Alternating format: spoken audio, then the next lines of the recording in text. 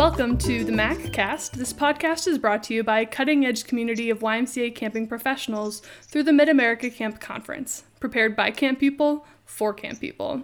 I'm Megan, and I'm the camp director at Triangle Y Camp in North Dakota. My guest today is Dave Wright. Dave, thanks so much for joining us today. It's my pleasure. So to start with, could you walk us through your background in camping? What got you interested in camping, and how did you get started? Well, I was never a camper as a kid. I grew up in a small community in Indiana that did not have a YMCA, and there was just never an opportunity. In fact, I'd never really heard of Y Camp, as a matter of fact. I didn't have my first camp experience until after my freshman year in college, when I was hired as essentially the last person hired at a private boys canoe tripping camp in Ontario by the name of Camp Owakonzie. Owakonzie is Ojibwe for determination. And it turned out that was a really good name for the camp because, as you're well aware, canoe tripping in the Boundary Waters is really takes a lot of determination. And it was an experience that I really loved, had a great time. I did not realize at the time how poorly run the camp was, but I had a wonderful time, and it was, it being my first camp experience. I was in seventh heaven, like a first-year camper might be, or even a first-year counselor. And shortly after that, though, I went into the Army after 2 years of college, so a year later than that. And when I came out after 2 years in the Army and came back to school, I was taking a community recreation class, and I noticed on the board that there was a big poster that said that there was going to be a camp placement day on a certain date, and they were looking for summer counselors. And I thought, wow, I'd be interested in doing that again. And so I went to a camp placement day in the Union Building at Indiana University, and it turns out that I was a hot commodity. For the first time in my life, I was a hot commodity. Nice. That's always a good feeling. I was 21 years old. I had canoe tripping experience, and I was a guy. And you know how camps are always looking for guys, and for certain positions, you need somebody that's older, and certainly if you're going to be on the trail, you need experienced people. And so I ended up having a lot of offers, and I won't go into the long story of how I ended up at Camp Tecumseh, but in the summer of 1973, I had my first summer at Camp Tecumseh as the canoe trip leader, and led canoe trips in Michigan, Indiana, and in the Boundary Waters, and had a terrific summer. Really loved that experience. Became fast friends with the guy who was the camp director. He was in his first year, and frankly, it was his first camp directing job, and so he was kind of learning as he was going along. And lo and behold, I ended up being there for 40 seasons. So I sort of went there and never left. Did 21-year-old Dave ever imagine that you would be at that camp for 40 seasons? Or 41, is that what you said? 40. No, I really didn't. I came back for the second summer, and I had started graduate school in recreation mid-year, and met my future wife and recruited her. And so she came for what was my second summer and her first summer. And she was a very experienced camping person from New York State. And so she led bicycle trips. We added bicycle tripping and backpacking to our adventure trips that second year. And so when I got hired on full-time to start the environmental ed program in 1975, I'm thinking, maybe I'll be here 3 to 5 years. But God had a different plan, and so I got to stay a lot longer, and I would do it all over again in a flash. That's awesome. What a great story to be able to share how, God really put you in that spot for a really good reason. Yeah, it was amazing, and it was really, as it is for so many counselors and campers, it was a life-changing experience for me. Yeah, for sure. So you've had a long history in camping, and I want to kind of turn to look a little bit at the MAC throughout that history. Can you paint us a picture of what the MAC first looked like when you got involved? When was that, and what did it look like then, and how has that changed to what the MAC looks like now? Well, I remember well. I was completely unfamiliar with the MAC. I got married in early January of 1975, and so my first day officially on the job was the morning after my honeymoon. And I got up early in the morning. We'd gotten in late the night before into a building that was, at one point had been the office. It was built in 1924 at Camp Tecumseh. It was really in poor condition. And I left my poor wife there at about 5 o'clock in the morning when the camp director and I began a drive to Wisconsin, to Lake Geneva, where the conference was held. I didn't know anything. He just told me we were going to go to a meeting of a bunch of other camps, and I thought, great. And so we ended up driving up to the George Williams College field campus.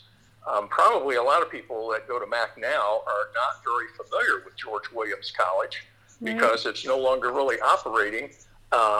It was, for a long time, the Midwest YMCA college, and lots of YMCA professionals were trained at George Williams College. And they had a field campus on which they operated environmental education programs and were quite well known for it. And so that was an added plus because I had a chance to learn a lot there, talking to their staff. And the first thing I remember about the MAC that year was that I was completely overdressed. When we got there and we sort of gathered for lunch, I just come out of graduate school. I just finished graduate school, and graduate school is sort of a professional look kind of thing, even though it was a recreation program. And so I showed up in slacks and a dress shirt and wearing a sport coat. And, I looked around the MAC, and it's very much like you would see today, especially if you're in Wisconsin, with people with sweaters and, lots of bearded folks from the North Country. And were fleece vests as common then as they are now? Pretty much, yeah. Yeah. So I quickly realized I need to dress down here, and I really hadn't brought anything else. But so I ended up just wearing sport shirts most of the time. I think I had one sweater with me, and I probably wore it every day. But I didn't want to stand out like a sore thumb. I looked like, the presenter that had just arrived from someplace, which definitely was not the case.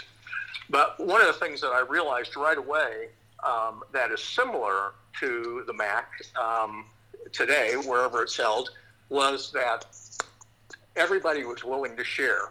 And everyone was very friendly. It was a lot smaller. My memory of that is that there were maybe 60 people, and most of them were camp directors. There were very few program directors. I felt really fortunate that I was a program director and got to be there. But I met a lot of the old-timers who were there. I won't mention their names specifically at this point, but I just was like a sponge, just like, in 2019 or 2020 at the MAC, all those first-year people were just like sponges, right? Soaking up everything they can, gathering materials, all of that. And I really had a great time. One of the memories I have of it was I had no idea about this, and actually the camp director that I was with, I don't think had any idea either. But the common thing at that time, because they'd met at George Williams College for a while, was at night to go out to the Playboy Club, which was located there on the lake, I guess. It must have had a lake view or something. And so whole contingent of people were going out to the Playboy Club. The camp director and I were not really interested in doing that. It was a little like, what's going on here? And that sort of thing. But people came back with lots of stories the next day, as you can imagine. Oh, I'm sure. That ended up changing, that sort of thing ended up changing a bit later, which I'll talk a little bit more about later. But the other memory I have of that first camp, or first MAC at that location was Lake Geneva is a really large lake, and the conference was almost always in January, and the lake was frozen over. Now, I'm a guy from a small Indiana town, and had never really been on big water, and I'd never been in the North Country other than in the summer at Camp Owakonsie. So when we walked out of the evening session and were sort of walking back to our cabin along the trail along the lake where the cabins were, the sound of the ice moving and cracking and groaning was just a whole new thing to me, and I was completely mesmerized by it. And that was a great memory. I remember looking out across the ice to lights on the other side of the lake and thinking, wow, this is a whole different world from where I grew up. And that's one of the great things about moving the conference around, I think, is we get to see different things, experience different things in different parts of the country. And so that's always been a blessing from the MAC. Yeah, that's easily been one of my favorite things about it, besides, the people and the connections, is getting to see all these other camps, like Camp Tecumseh, where we're actually going for MAC 2021. It's been really interesting to watch all of the developments there, and having gone to, I believe this will be my second or third MAC at Camp Tecumseh, just seeing the updates from, a couple of years ago when we had it at Tecumseh to coming back to Tecumseh now. Yeah. The MAC ended up moving from George Williams College, I don't know, just a few years later, maybe 2 or 3 years later. I'm not sure exactly why, but we ended up moving to a conference center outside of Madison, Wisconsin on Lake Mendota. And the conference center was operated by an order of nuns. And the nuns, did all the cooking, they did the housekeeping, all of that. And they really did a great job. And it was so much nicer facility-wise than the field campus, which was really kind of an older camp. It had a nice campy feel to it, but it wasn't nearly as professional. And I think the feel of the MAC became a bit more professional. There was a lot more media available at that time in terms of projectors and screens and that sort of thing that conference center had. And the other tradition that changed while we were there was, instead of people going out drinking at night, the tradition started that on the last night of the MAC, everybody went out for ice cream. There was a big ice cream store there. And so that's fun. Almost the whole conference went out for ice cream. And that went on year after year, which was really nice.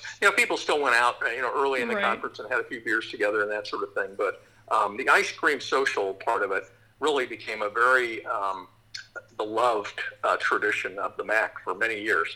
Of course, now that we move around from camp to camp, it doesn't work out quite as easily because people don't know exactly where to go and those sort of things. But my early memories of the MAC, I must have gone for at least the first 15 years. I probably went every year. And the memories are almost always about the people.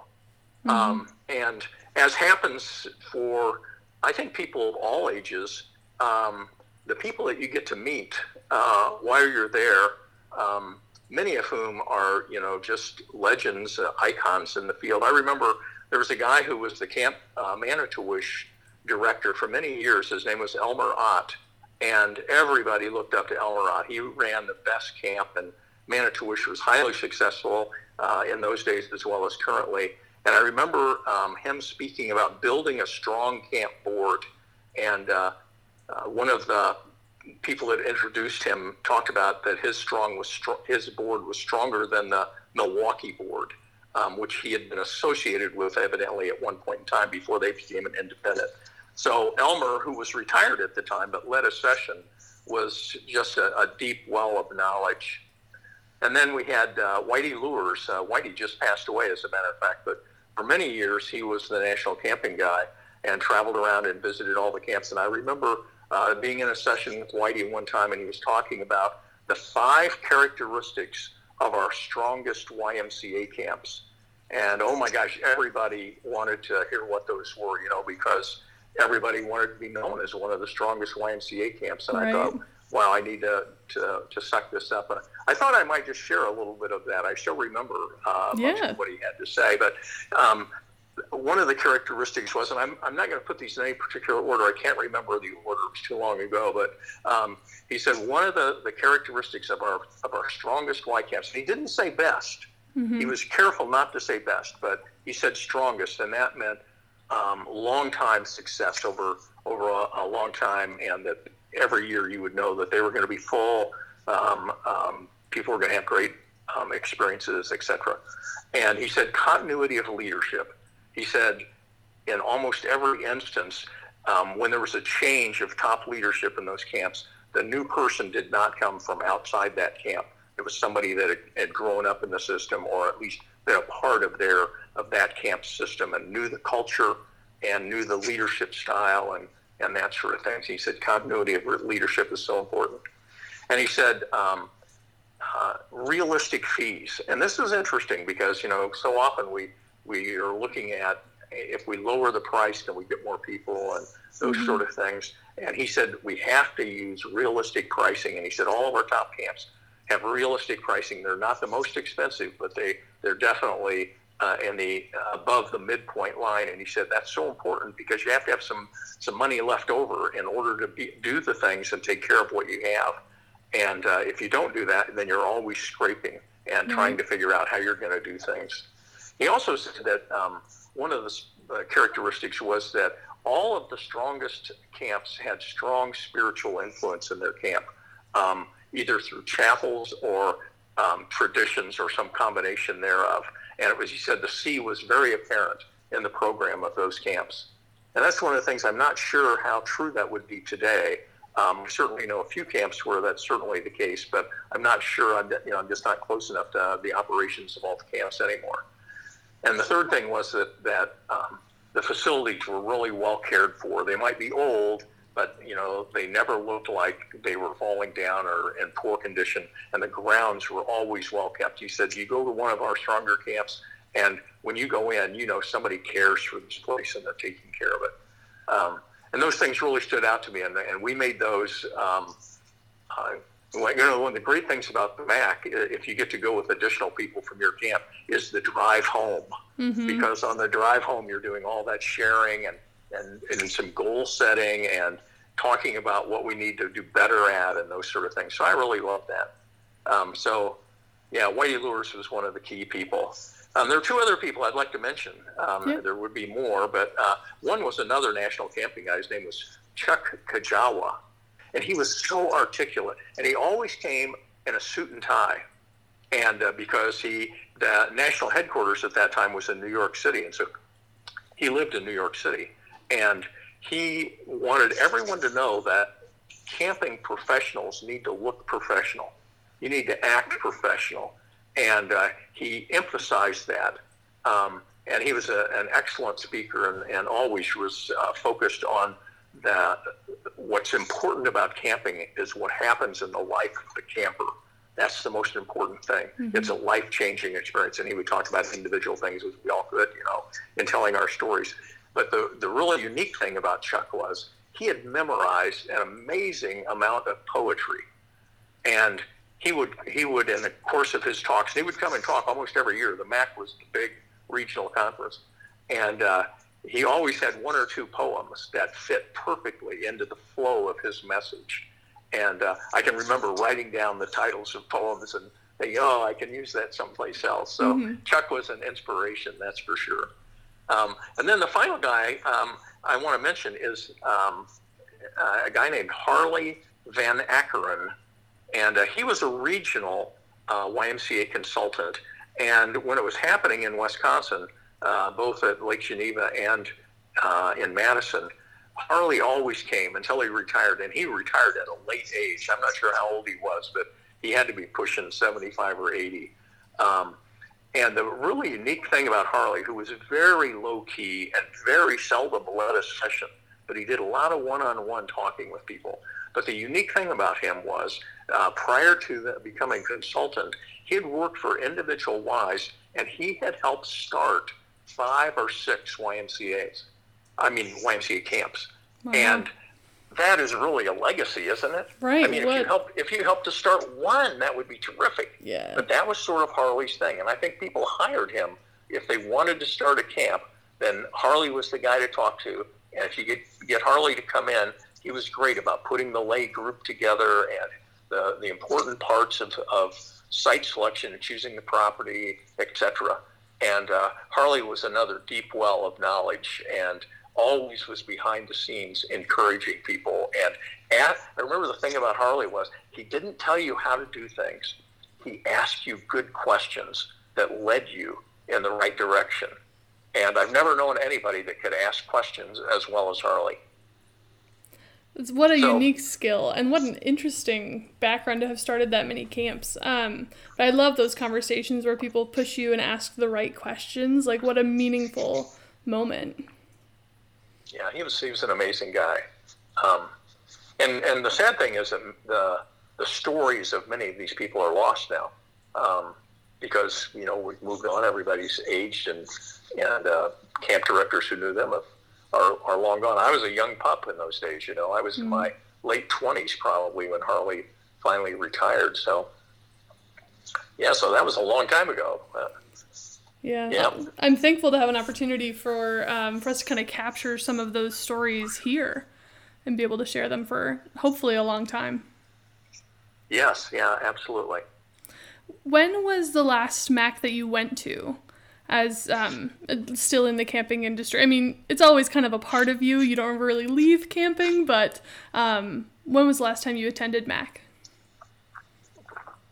I've been to the last 4 or 5 MACs for a day. I'm on the MACI, the Mid-America YMCA Camping Incorporated board, and so we meet at the MAC annually, and so I've been to the MAC for several years in a row. And I actually, when I was preparing to retire, I retired 8 years ago at the end of the 2012 season, and sort of having gone back to MAC a couple times in my last couple years at Tecumseh, when they were encouraging what they called, I think, more seasoned directors to come back, and seeing some of the older guys there, I was thinking to myself that I need to do this after I retire. I need to come back and just rub shoulders with people and be an encourager and that sort of thing. And so I've continued to do that. Skip Wilkie was really the inspiration for that. Skip having been there all of those years and continuing his involvement when he really didn't need to do that, but he loved MAC and he thought I can help, and so I wanted to do something a bit similar, different than Skip. He had a little different bent than I did, but I've really enjoyed going back. Yeah, I know young camp directors like myself, not to call you old, that was not my indication or intention, but I know camp directors like myself for sure really appreciate hearing from more seasoned camp vets like yourself. And I remember moments of sitting at a table with longtime camp directors, and it's such a wonderful thing that I really appreciate about the MAC is that long well of history that kind of grows with the conference. Yes, yeah. And there's so many really great experienced people. And, we lose more every year as people retire and move on to other things. And a few people have left camping and done other things. But, I think the committee should continue to encourage those people to come back and just engage. It would be interesting to have a session where they, the more seasoned people, maybe even ones that have retired now, could say these are things that I would say to camp directors today to keep in mind as you develop your career. Right. Yeah, that'd be awesome. Are you putting a plug in for a session at MAC 2021? Is that where we're going here? Well, if that happened, I would be happy to participate in it. I'm not pushing for that per se, but there are times when, and I'm sure this happens to you as you look back on things that you've had and you think, boy, I wish I knew then what I know now. Oh, for sure. And nobody told you, and so I'm sure that if you got Dave Sherry and other people together that have been in it for a long time, and they'd say they would have things that they'd want to share with younger budding camp stars. Right. Speaking of, kind of looking back and hindsight is 2020, is there anything that sticks out to you as something that you have really seen how the MAC has grown and changed throughout just the history that you have known of the MAC?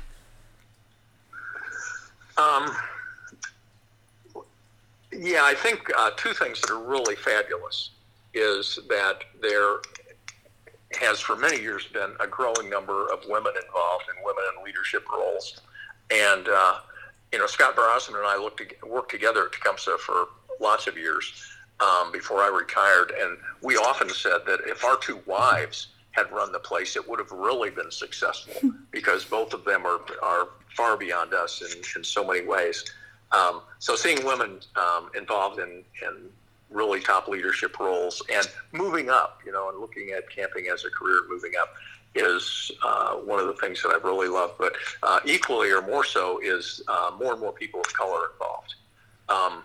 That's been one of the shortfalls for years of camping, is that we just have struggled with having people of color both in significant numbers in campers and significant numbers of staff. And, to the point where sometimes, you can name off campers and staff members, that were involved and did such a great job that you loved, and you wish you could have had 10 of them like that, right? And I think we still struggle with that to a certain extent. And so it's great to see that growing, though. If you had compared, I'm not sure there were any people of color in those early days. At least none come to mind right off. And Ann Derber, who ended up at Manitowish, and held several important roles. She and Ellie Orbison and the gal who was in Milwaukee, whose name Jen Phelps, they were sort of the shining lights of women, but they were very alone for quite a while. And there weren't many women going into camping professionally. And now, there's many more, which is wonderful. Yeah. I also think, from a personal perspective, that MAC has changed in the lack of spiritual emphasis. And, body, mind, and spirit, and the C in the YMCA, I think are really important elements that are, in so many places, really being ignored. At least it appears that way. And having a little more emphasis on that, I think is important, because I think that's an important part of how kids grow at camp. We see that all the time at Tecumseh. It's an important part of the Tecumseh program, as you're probably aware. And many kids talk about chapel as being their favorite part of the week, which is pretty amazing when you look at everything else they get to do while they're there. And I think it's important for people in leadership and the top roles and people in the committee to lead by example in the spiritual realm as well. And that doesn't have to be, preaching a sermon, but acknowledging faith in some way, whatever they're comfortable with doing. But I think that's something that's been lost. And I think it's lost not just for the MAC, but for the campers. Yeah, yep. I can totally hear where you're coming from. And speaking of some of these changes and things, in this year alone, 2020 has been quite the year with the pandemic, reckonings with racial injustice, and somewhere in these past few months we completely skipped over the murder hornet situation. Do you have any reflections on times that camps have faced situations like we've faced these past few months? Have camps been active in previous, social justice movements, or do you have any reflection on moments where we've kind of seen this through camping? Well, there have been some challenging times in camping, some of which were didn't turn out to be as bad as people feared. I remember when Lyme disease first came on the scene, and that was a huge deal. It ended up being a much bigger deal in the East and a bit more in the North Country than it was across the Midwest or the West. But people were really concerned whether camper families would allow their kids to come to camp because of Lyme disease. Unfortunately, it didn't turn out to be as great a threat as we feared it might be at one point. West Nile virus, came along as well, and that was a big deal. I remember NBC News did a broadcast from Camp Tecumseh about our protection program, and I remember we were getting ready to watch it. They'd taped it, and it was going to be on the next morning. So the next morning, we're waiting for it to come on, and I'm listening to the anchors of the news, the morning news, and they are using such scare tactics. I'm thinking, this is horrible. Nobody will want to come to camp because they get everybody afraid that terrible things are going to happen. And again, West Nile didn't turn out to be nearly as bad as we all feared. But and then of course norovirus, where everybody gets the stomach flu and they're throwing up, and camps have closed for a session or two, became much more common, and we all tried to do things to combat that so it wouldn't hit our camp. those sort of things. All of those were real and were threats, but none of them had anywhere near the impact that current COVID-19 is having. And so this is really historic times. I mean, if a camp closed for 2 weeks because of norovirus, that was a huge deal. And everybody calculated, wow, that's going to cost them, a bunch of money.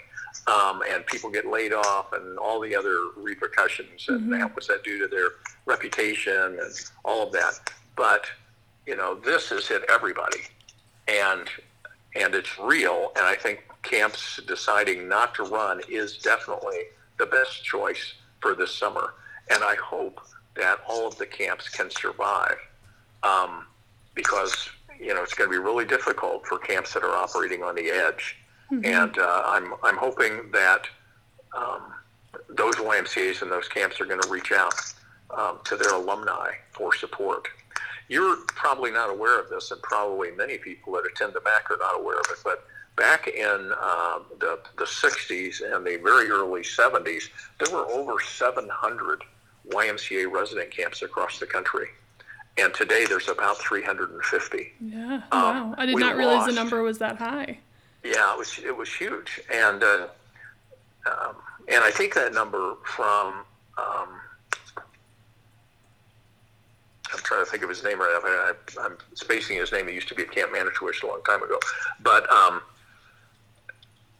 the part of the reason for that was, one, they were small and they originally just served the people in their local community from the local Y, and they weren't strong enough to after they'd done that for a few years and the cost of everything kept going up, they couldn't meet expenses. They couldn't make it pay. They couldn't raise their fee enough to get enough local people to come. And so those camps ended up getting sold. And likewise, when the central Y, when the downtown Y got into financial trouble for whatever reason, the camp was an asset. And so if it was sort of on the edge, they could sell the camp and reduce their debt. And that happened to a lot of camps. And many times, the camp was sold for, I'm just going to pick a number off the ceiling. They're going to sell a 200-acre camp for $1 million. And the realtor that picks it up turns it over and sells it, in a different way for $5 million. Right. And the Y's just not very good at real estate. So the reason I mention that is I'm hoping that doesn't happen because lots of Y's are struggling, lots of camps are struggling, and I'm hoping that camps do not become an asset on the books that can be used to reduce debt. I understand why that might have to happen sometimes. Because you have to stay in business, right? If you're going to continue to serve the community, but I'm hoping that won't happen. But never have I seen anything like what is happening now with social justice and racial inequality, and I think it's a really positive step that it has been forced to the forefront, and I think good things are going to come out of a very difficult time. I was reading something from a missionary that I'm involved with, and in her communication, she was talking about Scripture where the Scripture talks about groaning before God births something into the world. And, there's a lot of pain and some suffering that happens before new birth happens. And so I'm hoping that that's a valid analogy for what's happening now. This is a difficult time in so many ways. But if we can bring about better equality and real justice, and it's not going to happen overnight, regardless of how much is said now, but if we can get a foothold, and I think that more people are aware of it and joining in the conversation now than has ever happened that I can recall in the past, and that's a good thing. And I think that will be carried over somewhat into camp. I think camps have to be careful about how they carry it into camp, but I think it's a really good thing that it's happening. I'm not sure that it's going to help in terms of more success in recruiting staff of color, particularly African American staff of color, and more campers. But those are other problems that are on the horizon that we need to be thinking about as camps. Right, for sure. Yeah, I think there's the old adage of, the squeaky wheel gets the grease. I think right now, like, we are shouting for that social equity to happen. And I think that's a really powerful thing. Yeah, I agree. Well, with a long history in camping, Dave, people must ask you often if you have any favorite camp memories. Do you have one that you could share with us today? Yes, I do. And it happens from my first year at Tecumseh. When I came to Tecumseh in 1973, there were only about 25 people on the staff. And I was the new guy. I was a little bit older than most of them who were college students, but there were some older unit director and program director and that sort of thing who were a similar age to me. And I remember going to chapel just as a staff on the first morning of staff training. I think we'd come in on Sunday evening or something. And so Monday morning after breakfast, we were at chapel, as is the tradition at Tecumseh is everybody goes to chapel after breakfast. And I can remember sitting there, in this little rustic chapel outdoors. It's called the Green Cathedral at Tecumseh because of all the trees that are over it. And you're looking down the Tippecanoe River. And we were singing Christian songs, and they'll know we are Christians by our love, and those sort of things. And I'd never been a church-going person. I'd never made a Christ commitment. And yet the feeling that morning in chapel with only 25 people was something that I'd never experienced in my life.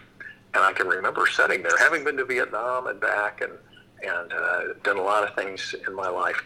I thought this is something really different, and I really like it.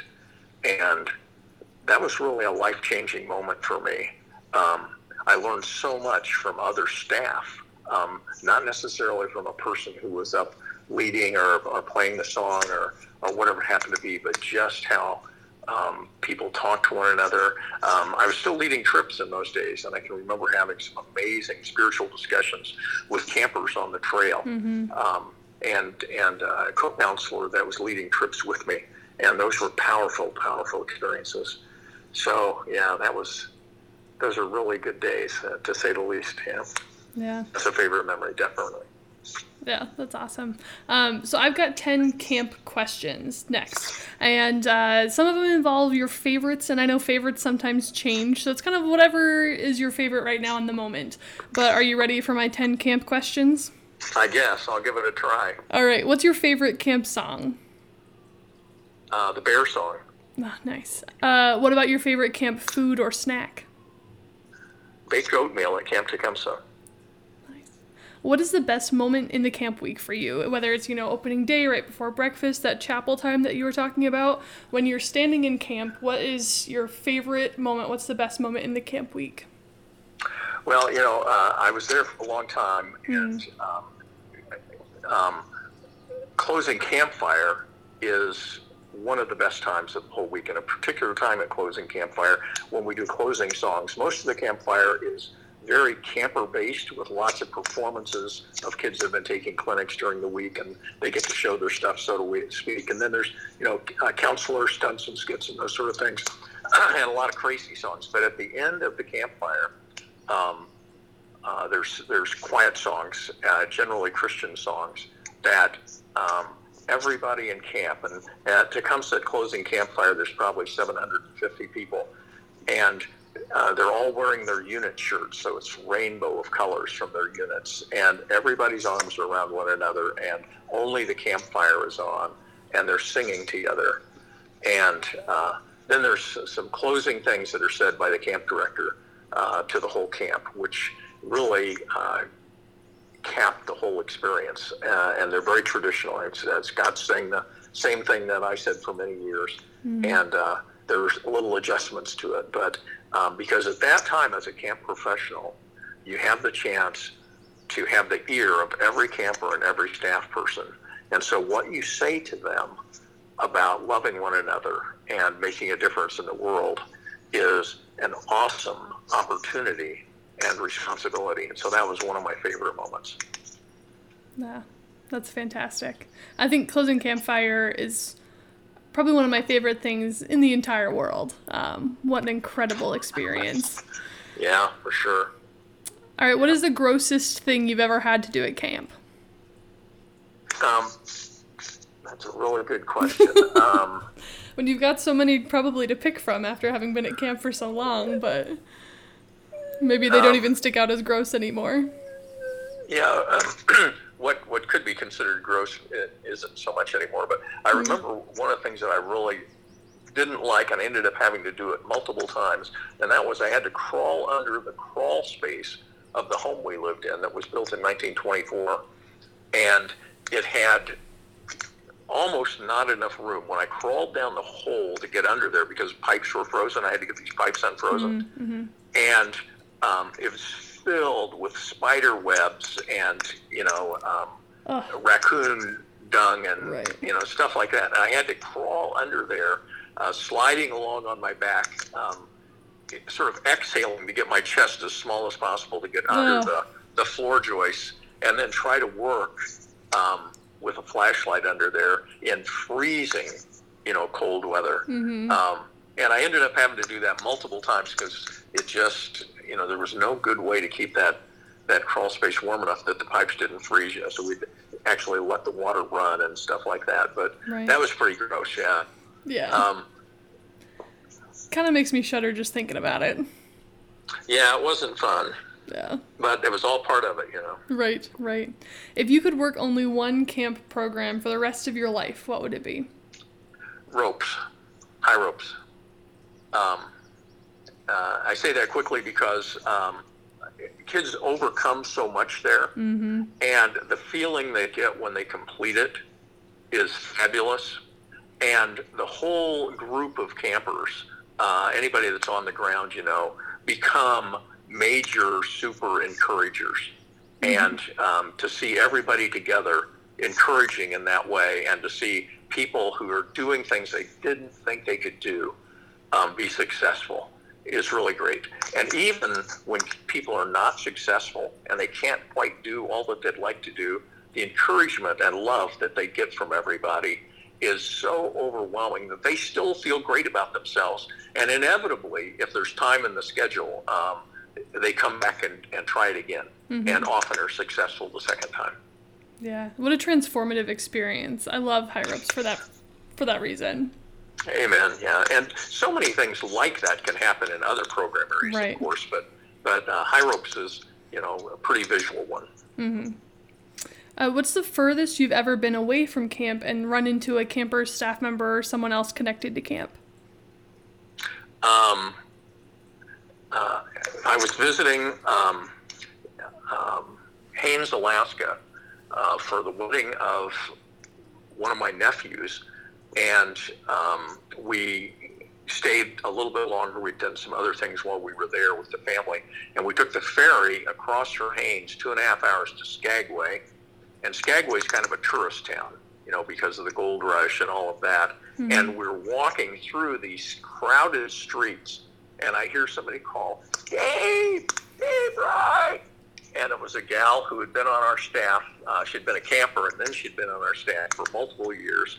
And she knew Beth and I really well. And she was on her honeymoon in Alaska. And we ran into her on the crowded streets of Skagway. It was amazing. That's awesome. Do you have a favorite piece of camp memorabilia? Of camp memorabilia?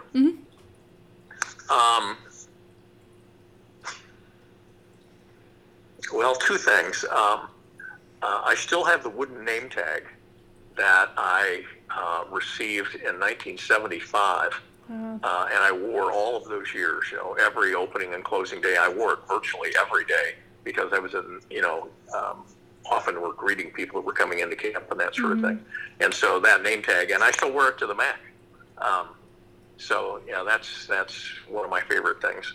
And then one of the things that the board had done for me when I retired was they commissioned a painting of me and Beth together, and there's some little side paintings around it of me at different places in camp. Oh, and that's really cool. That's definitely one of my favorite things. Yeah, that's incredible. What is one wacky phrase that you've heard a camper say? I know if I can do that after they've completed something, I can do anything I put my mind to. Love it. Name a person in camping who has greatly impacted you. I think Brian Roop. There are a lot of people that had an impact on me. I've mentioned some of them already. Mm-hmm. But Brian and I worked together. Tecumseh was his first job. And he started just on the maintenance staff, but then he became the outdoor ed director, which is what he was sort of waiting on when he came on board. And I remember the first outdoor ed program he worked was one of the winter programs. And he came over to my house after he had finished on the last day, and the kids had already left. You know, it was cold and snowy. I can't remember what year it was. And he sat down, and I said, "So what do you think?" And sort of like what do you think of the big picture? Mm-hmm. Now you're the director, and that's what he said. Oh my gosh, I had no idea how much energy it took. Yeah, he's gone on, but that wasn't why. His influence on me was more spiritual than anything else. Brian came to Tecumseh as a very strong believer and had a wonderful way of just sharing God's love with people in a very low-key way. And I thought, I want to be able to do that as effectively as Brian does. And we became fast friends, and I love him dearly. Yeah, he's done that everywhere he's gone. Very much so. I think that's a really accurate description of kind of just the general feeling that Brian Roop gives you. I was lucky to, when I first started at Fitch, kind of catch the tail end of his retiring from Fitch. And even though I never worked directly with him, what a wonderful guy. I cannot say enough good things about Brian Roop. Just a truly incredible person. He really is, yeah, no doubt about it. All right, my last question. What is one thing in your camp career that you're really proud of? I guess I would say there's a lot of things that you could say, but I'm really proud of the opportunity that Beth and I had to start the outdoor education program at Tecumseh in 1975. That's the reason I was hired,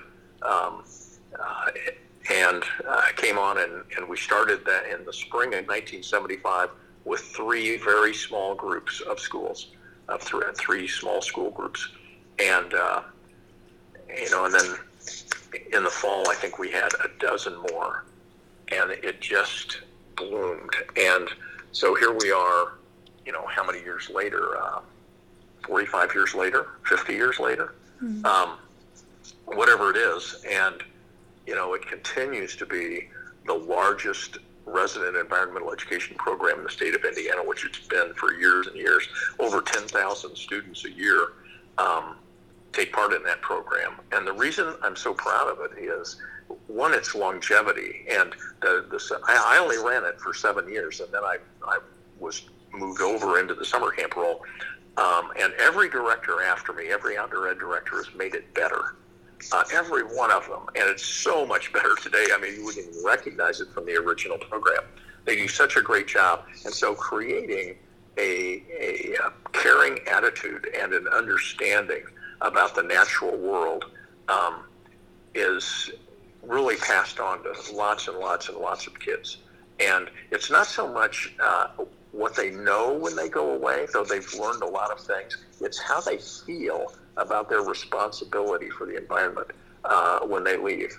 And of course, the icing on the cake is that a huge percentage of those 10,000 kids would never have a resident camp experience if it wasn't for that program. And so, hundreds of thousands of kids have come to camp and had a camp experience because of that. So I think that's the thing I'm most proud of. Yeah. And a very worthy thing to be proud of. It is truly an incredible accomplishment. Yeah, I give all the credit to the Lord for sure. Well, Dave, we're kind of coming to the end of our time together tonight. Thank you so much for joining us here on the MACcast. I really appreciate you taking time out of your day to kind of hang out with us and give us your history of your time, both in camping and the MAC, and some reflections on our world right now. Is there anything before we sign off here that you wanted to say that we didn't have the opportunity to earlier in our conversation? No, just take heart, I would say, to all the camp people out there. This is a difficult time for camping, and I'm guessing that there will be camp people who listen to this broadcast who are not sure whether they'll be in camping next year. And I just say take heart, because you never know where the Lord's going to lead you. And what you've learned in camping, even if you never go back to camp again, will allow you to positively influence the lives of other people, both adults and kids, wherever you go. So always look for those opportunities. Well, thank you so much, Dave. I really appreciate you jumping on with us here today. Well, it's been my pleasure. Thank you so much for giving me the opportunity. Thanks. I'll look forward to seeing you at MAC. Yeah, we'll see you there. And you can see us at the conference for MAC 2021. Registration for the conference will open this fall. We'll be sure to keep you updated, and we hope to see you there. You can find us online at ymcamac.org, find us on Facebook at Mid-America Camping Conference, and follow us on Instagram at ymcamac. Also, make sure you like, subscribe, review us, all of those things for this podcast. We'd love to see your input and your information. In the future, we hope to include a MAC or camp story at the end of each podcast. So please head on over to our Facebook page or our Instagram, send us a DM, shoot me an email, and let us know what is your camp story. This is a podcast that focuses on our MAC community and focuses on you, and we want to share your story here. We'd love to hear from you. This concludes this episode of the MACcast. Thanks so much for listening, and we look forward to you joining us next time. Until we are back together at MAC.